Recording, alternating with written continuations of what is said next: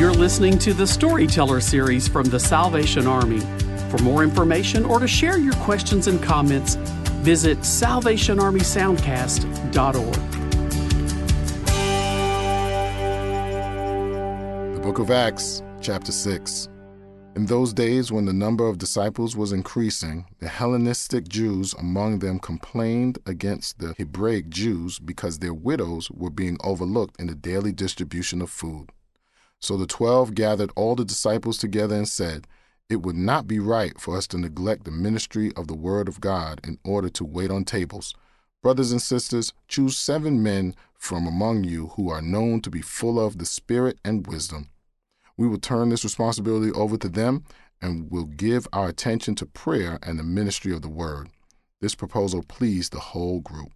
They chose Stephen, a man full of faith and of the Holy Spirit, also Philip, Prochorus, Nicanor, Timon, Parmenas, and Nicholas from Antioch, a convert to Judaism. They presented these men to the apostles, who prayed and laid their hands on them. So the word of God spread. The number of disciples in Jerusalem increased rapidly, and the large number of priests became obedient to the faith. Now Stephen, a man full of God's grace and power, performed great wonders and signs among the people. Opposition arose, however, from Jewish members of the synagogue of the freedmen, as it was called, who began to argue with Stephen, but they could not stand up against the wisdom the Spirit gave him as he spoke. Then they secretly persuaded some men to say, "We have heard Stephen speak blasphemous words against Moses and against God." So they stirred up the people and the elders and the teachers of the law. They seized Stephen and brought him before the Sanhedrin. They produced false witnesses who testified, "This fellow never stops speaking against this holy place and against the law. For we have heard him say that this Jesus of Nazareth will destroy this place and change the customs Moses handed down to us." All who were sitting in the Sanhedrin looked intently at Stephen, and they saw that his face was like the face of an angel.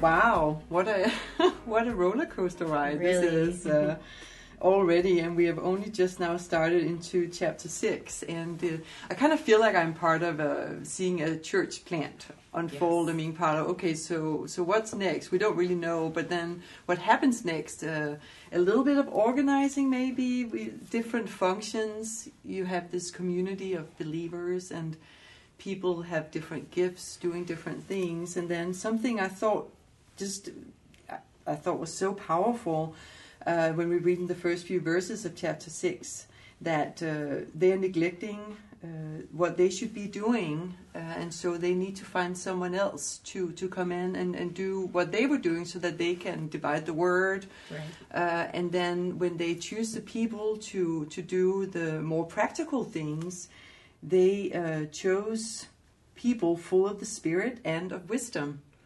And I think that's so powerful. Mm-hmm. It just really spoke to me. I totally agree. I think sometimes we can, because of people's functions within the church, ascribe to them different levels of status or value, and assume that, to be a preacher, you really got to be a real super Christian over here, and but to serve in kind of, let's say, some sort of mercy ministry of some kind, well, you don't need to have as much Holy Spirit then, or wisdom, and what you just described is, refutes that whole sort of mindset that, regardless of function, we all are in need of the Holy Spirit's empowerment. Mm-hmm. We all need to have wisdom and discernment in the ministry that we are called to do with God. And you see that here in the text that you pointed out, and one of the person that the text points to as a man full of faith in the Holy Spirit is Stephen, who, of course, next week we'll talk about his martyrdom and his being the first Christian martyr, and this incredible example of faithfulness and of his obedience to God. And he's the one doing the quote-unquote mercy ministry, or the sort of helping hands ministry, and has this important role in the church's history. So we shouldn't look to create these false hierarchies in the church, but still realize that we all can have different parts to play and different roles. I think one of my favorite things about who we are as a Salvation Army is this line and a principle that we live by, that we're all into this priesthood of all believers, which is when we come together, everybody has something to contribute. Everybody has the capacity to contribute, and we're better when you're making your contribution. And when I first read as a young believer, as we read in chapter 6, verse 2, the 12 gathered all the disciples together, and they said, it wouldn't be right for us to neglect the ministry of the word of God in order to wait on tables. My immature new believer mind was like, well, what is wrong with them? Like, what, they think they're too good to wait tables? Like, blah, blah, blah. Yeah. But now that I've been walking with Jesus a while and I've spent time in different roles of the church, I realize that actually if someone is appointed and anointed to do a thing, you really, really want them to do that thing. Yes. Right? And so we don't, and if I am not giving my contribution, then someone else has got to do the thing that really is my work to do. Like if I'm like, oh no, it couldn't be me, I'm no one, God could never use me, or I'm too good for that, or I'm just insecure and I won't do the thing that God and the church are inviting me into, someone else has to do it. So the person that ought to be preaching, they can't prepare properly because they're also cleaning during the week, or they're visiting during the week, or they're, whatever the other functions are. But when we all, as a priesthood of all believers, each of us having a place in the ministry of the people of God towards God and the people of God to one another, then it frees one another up to be able to devote ourselves to the things, or even just to discovering the things that God has for us. Because I remember in the beginning, when I first came to know Jesus, I was like, I can't really do anything. But if you need someone to pour coffee, like, I can do that. And I'm not even making a joke, because I know sometimes I can be kind of jokey and stuff. But like in the beginning, I was like, I'll just pour coffee because I feel fine with that. Like I can pour coffee and talk to people. Can that be what I do?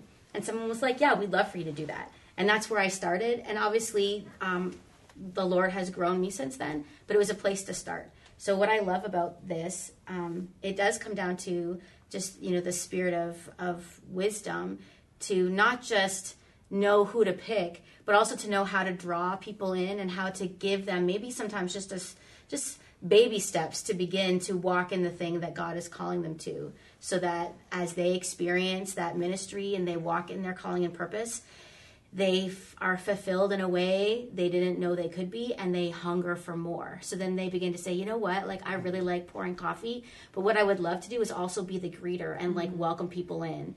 And I think what we see here, it is like a church plant, and where people are finding who they are in the church, and then they're doing that thing that they do, and they're filled with joy, and that in itself is evangelism. That's a witness. And people are drawn to families and collectives that are like that. I think another good point definitely with that as well, thinking about neglecting the ministry to go and wait tables. As you heard it, what's wrong with waiting tables? But it's also, on the other side, is if you are called to preach, why not delegate the rest of that out?